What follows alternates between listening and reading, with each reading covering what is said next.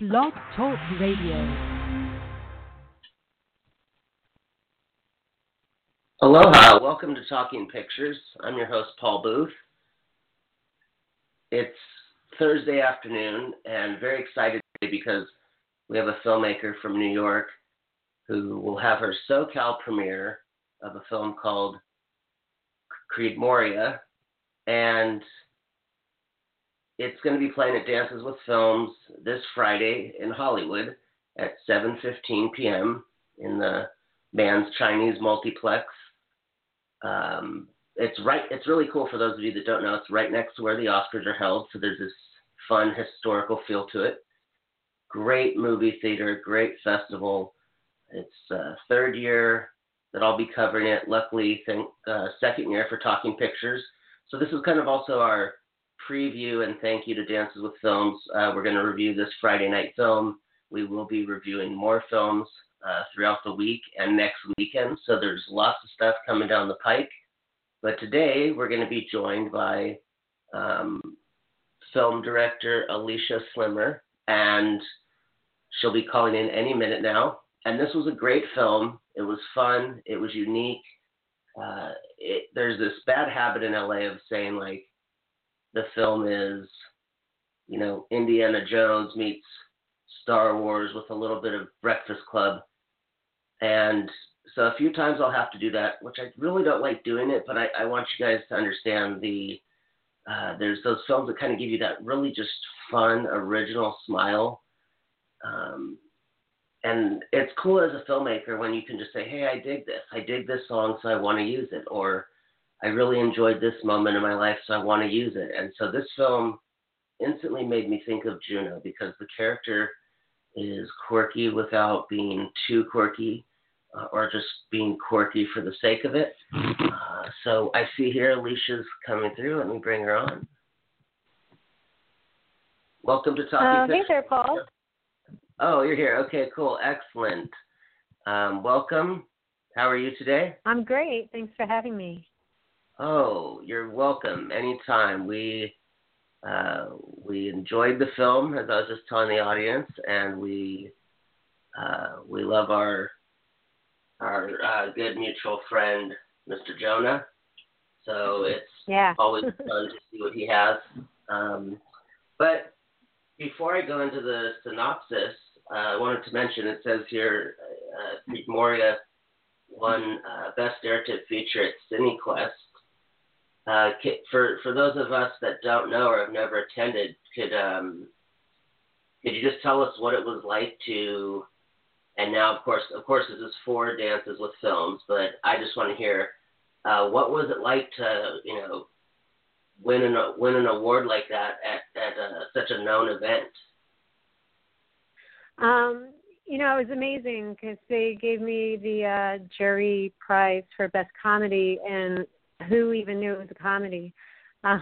It's like a drama comedy, but the audience just really took to it. So it was a complete surprise. I had flown back home midway through the festival to go back to being a mom and living my life in Brooklyn, and then I got the tip off from one of the programmers that I should probably come back. So I flew back, and my actors flew back up from LA to San Jose, and it was just really thrilling, because we had some great competition. There were other comedies there that I really loved, and there's not a lot of festivals that actually give awards to comedies, or everybody wants like the deep, dark, brooding, thriller, drama. So all in all, it was just really amazing. Well, that's excellent. And so, since this is going to be the SoCal premiere, can you just tell us real quick the other places it's played? Yeah, it's easy. No places. We're just fresh out of the gate. CineQuest was our first and only festival to date, and then Dances with Films is dear to my heart because I had a short movie play here 13 years ago, and I just can't believe I'm back with my feature. I mean, I can believe it because it's taken me so long to make this movie, but it's just extra sweet now to be here again. Oh, that's fantastic. Your Dances with Films alumni. I've covered it 3 years as a journalist. This is our second year for the podcast, and I loved the first year how many people had previous films. I think it's really cool and really important. But that's why we like having guests back on, because we just don't think everything should be passing by. And so that's really cool to hear that you're back with a feature. And before I just do the read the synopsis here, I was mentioning how before you came on that in film we say, oh, this movie's Indiana Jones and Star Wars meets American Beauty, and how right. amongst filmmakers that's like a joke, right, to us almost sometimes. But it just seems to say it. And what really caught me when I received this info was that the review said Breakfast Club meets Little Miss Sunshine, and I appreciated that. I mean, everybody loves The Breakfast Club, and I love how that movie finds every generation. It came out when I was 5 years old, and so I remember, knowing that it was my older brother, then me, and then now, teens find that film. I thought, okay, that's pretty cool, and that's kind of like a gauntlet being put down. I thought, okay, something that gets classed with The Breakfast Club, and Little Miss Sunshine, the quirkiness, which I had said before you came on, applies to your film, was so well drawn out. And thank you. And you're welcome. And also the film, right as you called in, I was talking about Juno, because I remember Juno was, of course, Ellen Page had done Hard Candy, but she wasn't known the way she is now. And I just remember being so surprised by Juno. I remember that put Jason Bateman back in the scene. That made us all, even though he had directed Thank You for Smoking, that made us all aware of Jason Reitman. Yeah. And so I really appreciated that. I kind of felt like this movie brought me back to where I felt like when I was watching Juno. And for everyone, it's not the same storyline, but there was just the way Juno felt of, you're just going to take it as it's either going to be funny or serious, because it's about a teenage girl getting pregnant. We remember Jason Bateman from old TV shows, and who's this Ellen Page girl, Michael Cera? Yeah. Who's Michael Cera? So I'll read the synopsis, and then I definitely want to get into, I've actually never gotten to interview a director who made a film that was handled so well, that was quirky. So I'm really excited to do this. Thank you so much. I mean, to be in the company of the movies you talk about is just thrilling on its own, because, Diablo Cody is quite the writer, and just to be, even likened to something like that, because, her words are so strong, and, I guess it is quirky, but I just love combining the dark comma, the dark drama, tragic drama with black comedy. So I didn't come up with the movies that the reviewer came up with, but like I said, I'm in good company. I'm happy about the whole thing. That's great. Yeah, I mean, I'm with Little Miss Sunshine. I mean, that was the way you drew the family out here. I think what I like that you did is, basically I'll get into the synopsis, I guess. The main character is named Candy.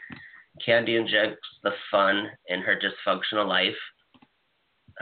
When your brother is found by a neighbor naked and drinking, man of a boyfriend, you have a dickhead boss, and the madness of everyday life competes with your mother's need to appear normal.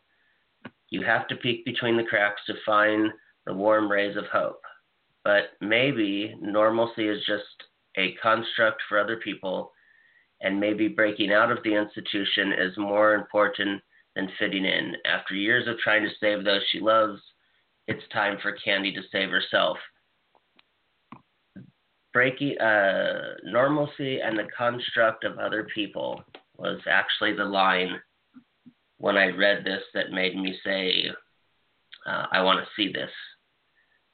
So with that, you had mentioned liking the dark comedy drama.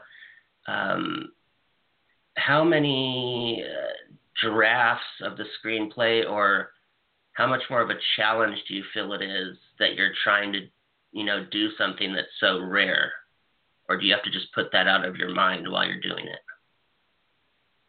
Yeah, I mean, as a writer, you just keep writing till you get it right. So I think I had 52 drafts by the time I was done with it. But I'm married to an editor, and, the plus side of that is I'm always going back to the drawing board to kind of strip it down and just make the pace funny, and the pace better. But that's also like a double-edged sword because you're never really done. Even as I watch the movie now, I could totally go in and probably tweak a couple scenes. Yeah, I mean, I don't know. Just maybe there aren't that many dark comedies out there. I don't know if it's really a difficult thing to do. I grew up Irish Catholic, so the best way we handled anything that was dramatic or tragic was always by laughing or drinking. So, trying to work that reality into the movie was kind of easy. Like, I never stay in the, we have some dark moments in this movie, but we never stay there for more than a moment before you're, like, laughing because you have some sort of slapstick or something to get you out of that mood. Like, you don't stay there long, and I guess that's how I am in life. I don't really I'm not going to stay in a painful moment long. I'll probably joke my way out of it. Like, I'm a laugh riot when it comes to funerals and places where you really are not supposed to be having a good time. Right. Well, that's that's interesting that you say that, because I think there's such a bad connotation, when we were talking earlier about labels of drinking when something's tough, or just drinking in general if it's not like a wedding or a birthday party. And I've always thought you made it so relatable, I think, by not staying with the dark. You brought it up, but that was something I was going to say that I really appreciated, was that each moment was treated as itself. And I think most films don't do that. They kind of have to stick with, okay, we have the audience laugh, so let's go for another joke, or we got them getting their Kleenex, so let's milk this here. And right. Being able to throw some humor in, I think, other than when, like, the funeral's going on, that, I think you do need to laugh the day of the funeral. I mean, why just have every second be horrible? So I appreciated that for the film experience, that you paid attention to that. Something I did want to go back to, just to clarify, when you said you're married to an editor, do you mean like a film editor or a copy editor, or?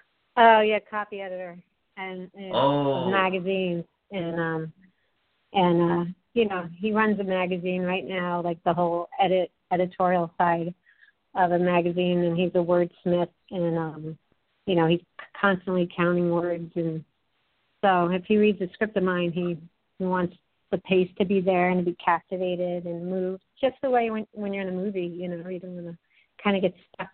You want to just, feel like you sat down, had an experience, and where did the time go, and then it's like an hour and a half later. So, okay. So he makes me a better writer. That's what I'll leave you with when it comes to that. I'm a far better writer for knowing him. That's a blessing. I only wanted to clarify, our rule here is that we don't mention ourselves, but I only asked because I dated a copy editor for 7 years. And so I know that blessing, and I call it the blessing of an aspirin bottle when you're writing, because it's just like, really? Like, you can't tell me that the character worked or didn't. You're telling me about the comma? Like, I was up at 4 a.m. when I wrote that. So that's really cool that you have that. I mean, what a great, whatever other word or, besides weapon. killing your darlings, right? Like, he's always making me kill my darlings. Like Faulkner, said, kill your darlings. Right. And, every writer has that, like, one line or one scene that you're just so married to. And it's really hard to let those moments go, but sometimes it's for the betterment of the piece and the pace and everything, to let it go. And I have to say, he's an extremely funny guy. It's like there's one moment in the movie that gets the biggest laugh. And, I'm very proud and at the same time hate the fact that it came from him, that he suggested this line and I put it in there and kind of fought it, didn't really want it in there. It's a very irreverent line and it gets the biggest laugh every time. So, Well, what are you doing on air giving credit to other people? Come on now, you're a film director. I know. I'm telling you. We talked about this earlier. It's all you. You had no crew or cinematographer. Right. I did make the meatloaf great. and the food props. Yeah, exactly. Exactly. I mean, you're, the real joy is when you've done something, just even like with this podcast and hearing someone go, oh, that was such a cool episode and that transition. And I'm like, yeah, sound editor. Yeah, that was the producer's idea. Yeah, that guess was the other producer's idea. So it's kind of just what was kind of funny that what you were saying. We did a series of where I reviewed Oscar-nominated films, and then I had filmmakers, film buffs, friends come on and review the film, and all their episodes did better numbers than mine. So it was so it was like, you get excited that people are listening to the show, or does that just mean everybody doesn't want you hosting? So so I can totally relate to what you're saying. So back to your film, without being too personal or where you would like to go with it. So Candy, how would you explain her to us? Because she's so, with what she has to balance and what she, the direction of it. I mean, how much do you feel was Candy in the writing versus that, you got to work with an actress and then also edit the performance? Yeah, I never had to edit her performance. I mean, my cast was amazing, and Steph Dawson just, she is sunshiny as a person and very glass half full, like she's super positive, and I marvel just watching her handle her career and everything since the Hunger Games and stuff. So, the character is drawn to kind of just be withstanding like a lot of challenges, and as a writer you want to kind of keep building up the challenges and raising the risks for your character, and so she literally has to, like, the shit hits the fan for her, and things get really tough towards the end, and so it was great to give this character, like, just keep stacking all the odds against her and see how she was going to get out of it. And to Steph's credit, she brings so much out of herself for the character, so she's just so likable and kind of unbendable, like somebody that's sunshiny just can't really break under all that pressure, they still seem to rise above, or you kind of root for them, and that was my hope. The audience is kind of like not sure what's going to happen, but somewhere deep inside is rooting for her to, like, maybe break out or to, kind of rise above her circumstances in her crazy dysfunctional environment. So I think it was there on the page, but just the way Steph brought it to life was, like, better than I could imagine. Well, I thought I recognized her, and it's such a, nowadays that's the beauty of the actors, actresses that are doing a big movie and then an indie, or you really see them in a lot of indie stuff over the years in festivals, and then you'll see them in an episode of Grey's Anatomy, and you're kind of like, hey, that guy was at a short at San Diego Film Festival last year. So I dig actors that don't just stay on the other side. I mean, obviously we won't get into SAG stuff, or we're not disrespecting SAG, but I like seeing that back and forth. Now, just because I mentioned it, you mentioned like what she has to take on. Is there anything that you can share that was maybe cut out of the movie? I don't mean like an extra sibling or like kind of like a situation, because that would kind of like get like, was it all just trimmed off so early, or was there anything that you dealt with during production that was trimmed off? No, the thing is, when I was at Dances with Films with my short movie, that movie was nothing like what was on the page. I basically had to take the best of what I shot and kind of edit a whole movie with the footage I got. And I was so determined to try to get everything on the page with the script, knowing that I probably wouldn't, that there'd be budgetary constraints, or, I'd probably have to throw some things out. And I never thought this would happen. We got every shot that we wanted. I mean, like the day we shot the funeral procession, I didn't have a hearse to lead the cars. So producing the movie on my way to the set, and I was driving across the Kosciuszko Bridge in Brooklyn, heading to Queens, just thinking like, man, it stinks, I kind of wanted to be just to set up that kind of mood with the cars moving slowly with their headlights on, and having this great, score soundtrack behind, which, we use this Gordon Lightfoot song, which everybody just loves so much.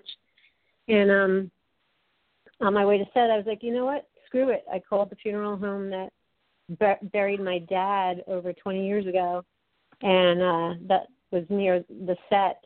And, a guy answered the phone in a very whispery tone and was like, Fairchild Funeral Home. And I was like, this is going to sound really strange. I was like, well, first off, you guys buried my dad, and took care of his whole funeral. And he was like, oh, I'm so sorry. I'm like, no, it's okay.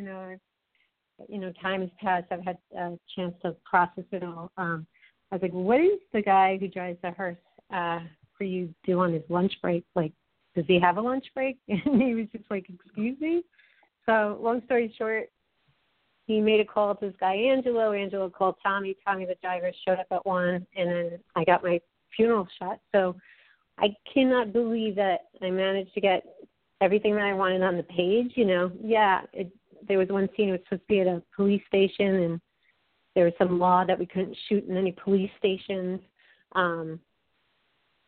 But we actually became friends with some police officers, and so, we still managed to get the shot, just the location changed. So everything on the script wound up being on the screen, and I don't know if I'll ever have the luck of having that happen again.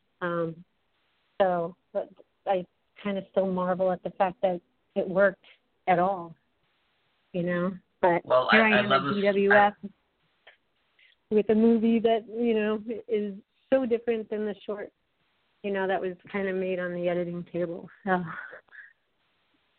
Well, I love that. I just was loving that story as you were telling it, that an Angelo and a Tommy. Oh my God, he had helped no you with idea. transportation.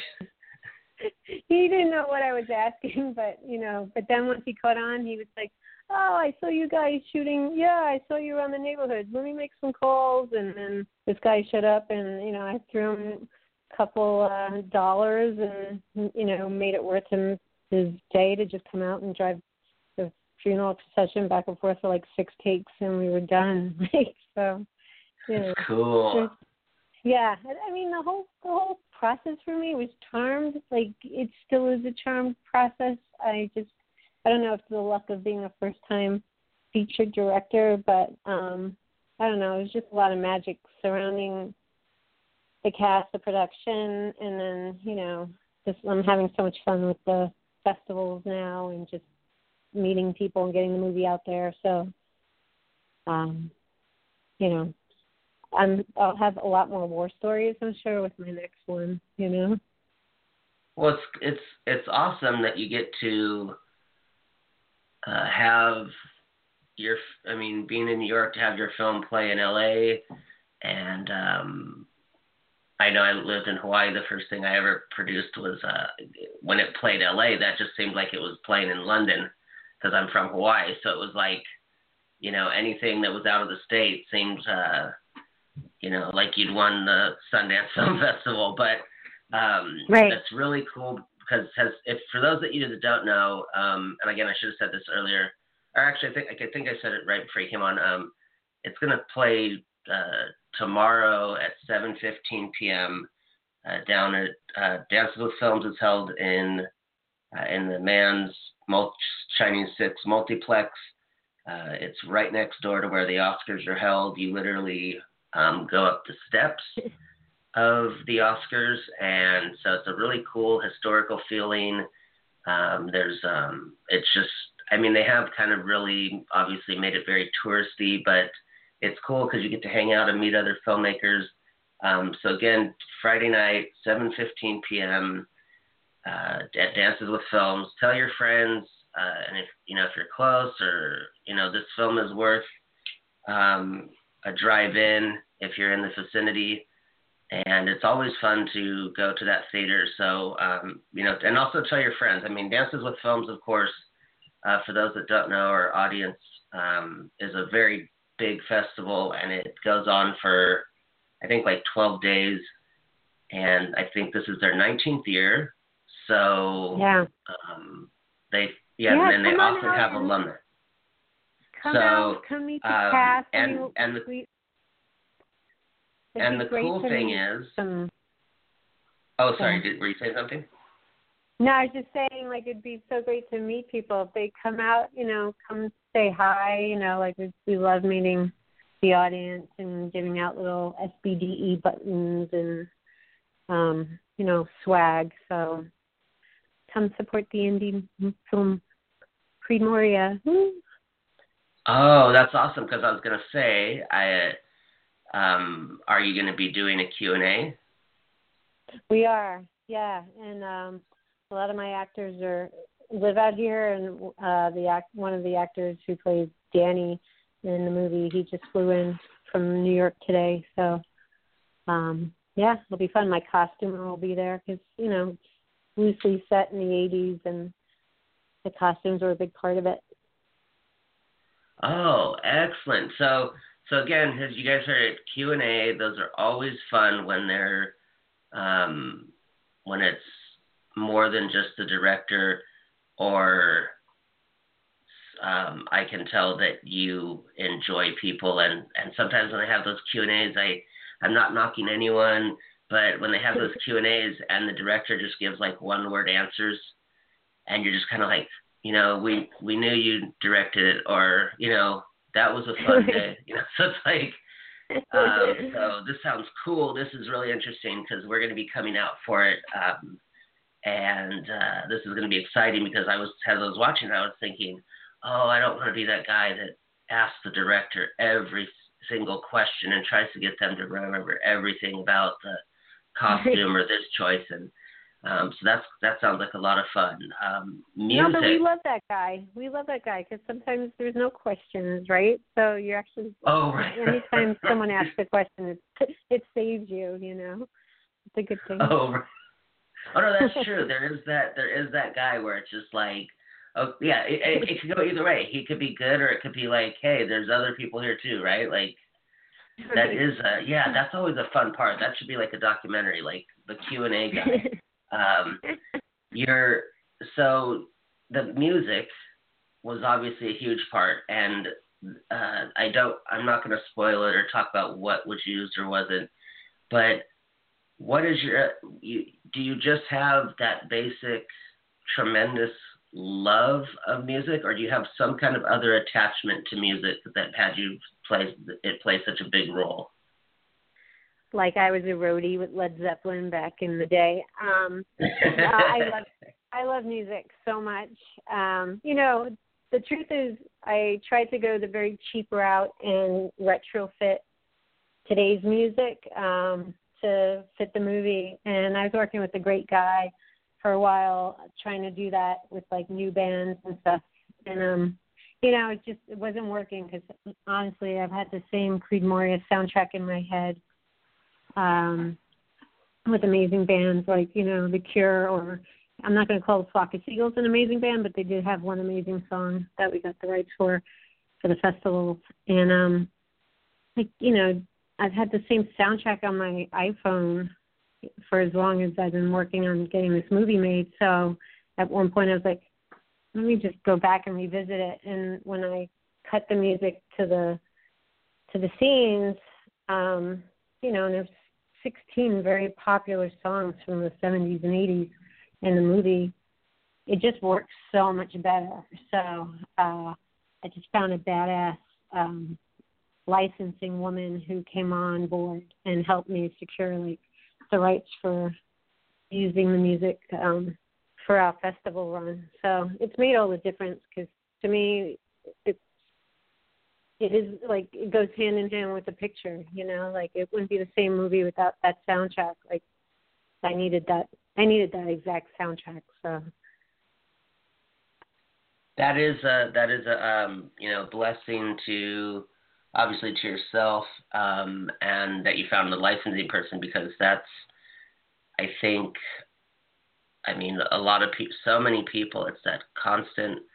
I remember film school, everybody's like, we'll fix it in post, we'll fix the sound in post, or we'll just pick another song, and it's like, no, they don't. I find it odd that people still don't realize how much, or that how sound and music is 50% of the experience, and they don't get that, that song. Yeah. But everybody, the one advice everybody told me and that I've heard forever is don't use popular music, and because you have to secure the world rights if you get a distribution deal and blah, blah, blah, blah, blah. And that's true. I think it's a risky way to go, but my dream is that someone will think that you can't separate the two and, champion this movie to be seen with the soundtrack that it has, because, it's like you said, you can't have really one without the other, and it was important for me to see the movie I wanted to see and have people see the movie I wanted to make. So at the end of the day, I'm so happy with the movie, and I'm just going to enjoy the next year or so of just bringing it around the country and hoping people come out and see it.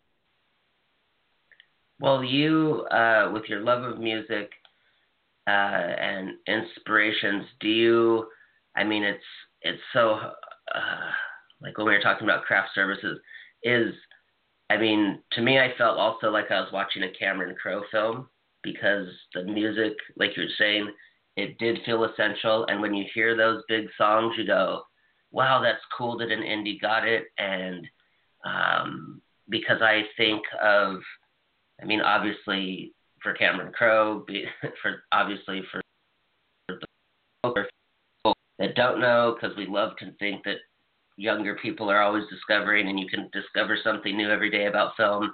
To be a Rolling Stone journalist when you're 16 and to hang out with David Bowie and Jimmy Page, and so that's obvious why he can get all the songs he gets. Obviously earned that right, but do you have you have a love for Jerry Maguire and Almost Famous and all those films? I do. I love Cameron Crowe. There's really no bigger Zeppelin fan out there. I'm actually having this interview with you from our coffee shop, right? You and me are having coffee, but I'm staying at the Riot House, which I just love that I'm back.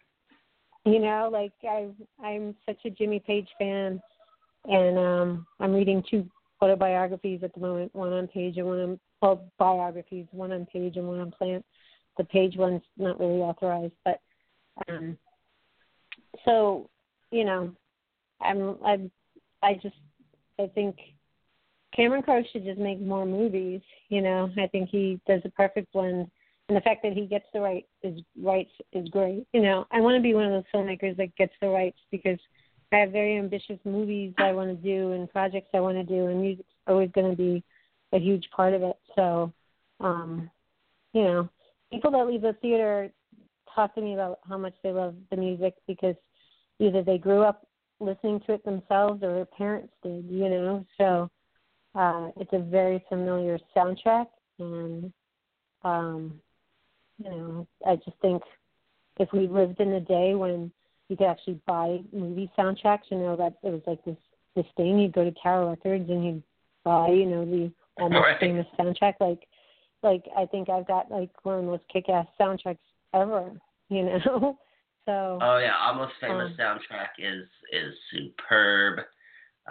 Bowie's "I'm Waiting for a Man" and or "Waiting for the Man," Elton John's "Tiny Dancer." I mean, that was and I love how you can go back to, even though he only wrote Fast Times at Ridgemont High, the soundtrack for that is amazing. Amazing, yeah, totally. Richard Linklater too. You know, like, Linklater also has like really good soundtracks, you know. Right. It's so, you know, I'm sorry, I love that. What just happened with us is a total Cameron Crowe moment. Whenever two Cameron Crowe fans talk, it's so like there's so many moments and things you think of and things you relate to and things you can't admit you relate to, and this one little song just went perfect with that shot, and then he transitions to another song, and Elizabethtown had a great soundtrack. The way he was learning to fly with Orlando Bloom's Moments of Failure. That's he's got a great music supervisor, Danny Bramson, I think it is. That's probably one of the only music supervisors that I've always wanted to meet, because I've thought it must be really cool to sit down and go over how you're going to do the soundtrack with a Cameron Crowe movie. Now, since we have to do it, I always ask, do you have a favorite Cameron Crowe film? Do you always ask that question? Of a fellow Cameron Crowe fan. That's so funny. No, it has to be Almost Famous, because Billy Crudup standing on the roof going, you know, like, I'm the king, you know, like, I'm so wasted, and, you know, them just being on the bus, and, like, you know, anytime I get to hear Led Zeppelin over a movie, it's exciting, you know, and I'm glad that we don't really hear it that often, and it's precious, because I think they're precious, but it'd have to be Almost Famous. For those of you out there, Almost Famous is on Netflix, but please do yourself a favor. It's starting to show up in libraries now. I can't believe that film's 15 years old. There's a 2-disc director's cut that's called the bootleg cut, and the front of it looks like an album, and it's a 2-hour and 45-minute version of what is a 2-hour theatrical release. And there's just so much more great music. And it doesn't surprise me that you really like that film, because you know, for any music fan or film fan, Creed Moria is going to be a real treat for you, because I was really, as I watched the film, I was excited, because I was thinking, I don't want to get too much into the soundtrack because I like music so much. I don't want to make the entire talk about the music, because it is about you as a filmmaker and the directing. So did you have, I mean, like you said, there's certain scenes that go with that song. Not to knock indie bands. There are great indie bands, and there's great music everywhere. Did you have any moments in the film that don't spoil anything where there was more music and you pulled yourself back, or was this pretty much just fit with what you saw from the get-go? No, I mean, I definitely, I had I shot 3 different scenes where like the actors were actually either singing along to the specific song, one by Book of Love and one by Zebra, or dancing to it or playing air guitar. And I didn't know if I would ever use them. And so I kind of used, like, picked up bits and pieces, but I'm glad I shot it just because, we would shoot those scenes pretty much MOS and then just, have the music playing so the actor could kind of react to the actual song. And I never knew if I could get the rights to that song anyway, but, that was it. I don't know. I think it gave something to the performance. And even though I didn't use a lot of those cuts, I used kind of bits and pieces.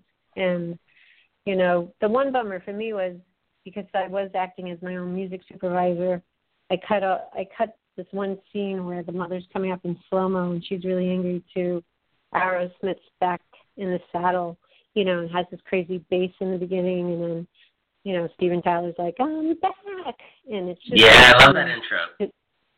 And we couldn't get the rights because the bandmates, they're all fighting, and, even though, like, one of my co-producers' friend is best friends with Steven Tyler, and we showed him clips of the movie and how that song just, like, fits so perfectly, and I had to have the song. I didn't get the song, so it was just, like, way too ambitious. Couldn't have it. So, well, that's a great choice.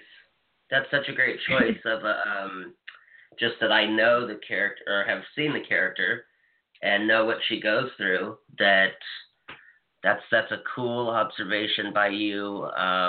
And yeah, it is. I guess it would be tough with those bands where they only talk to each other on stage now and and literally don't talk, probably just plug in because they're so used to it and then fly out. That would have been cool because we all know one of our favorite movies is Dazed and Confused. And, like, I couldn't see that movie starting out without Sweet Emotion playing. Right. Yeah, exactly. That bass line in that car, just somehow Richard Linklater figured, and of course, Aerosmith. Talking Pictures opinion is that Aerosmith goes good with marijuana when we did that when we were younger. So that's cool. But Back in the Saddle. Wow, thank you for sharing that story. I love that tune.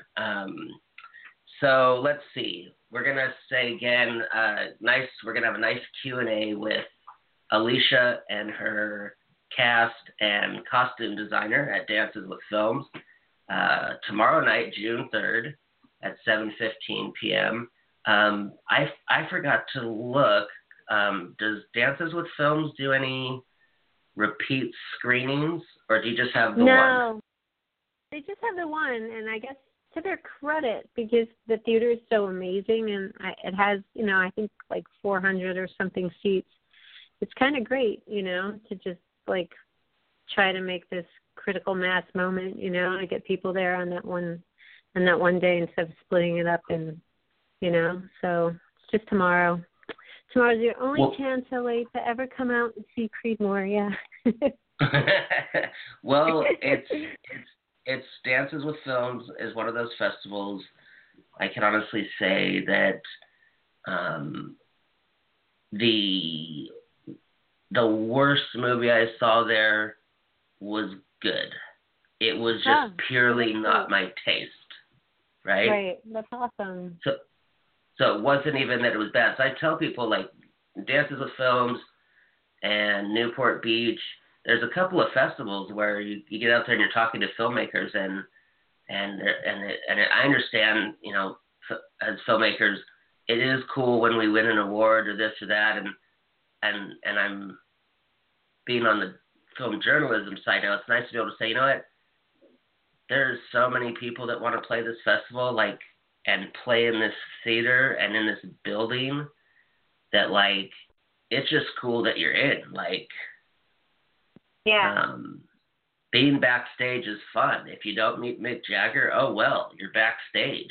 Like, so I think that's awesome, and we definitely look forward to checking it out. I'm going to be bringing some of our production team of the podcast is going to be coming out. Yeah. Yay. Yes. Yeah. So we're going to have a nice Thank you so much, Paul. Oh no, you're welcome. Unfortunately, the other day I started watching the film, and then somebody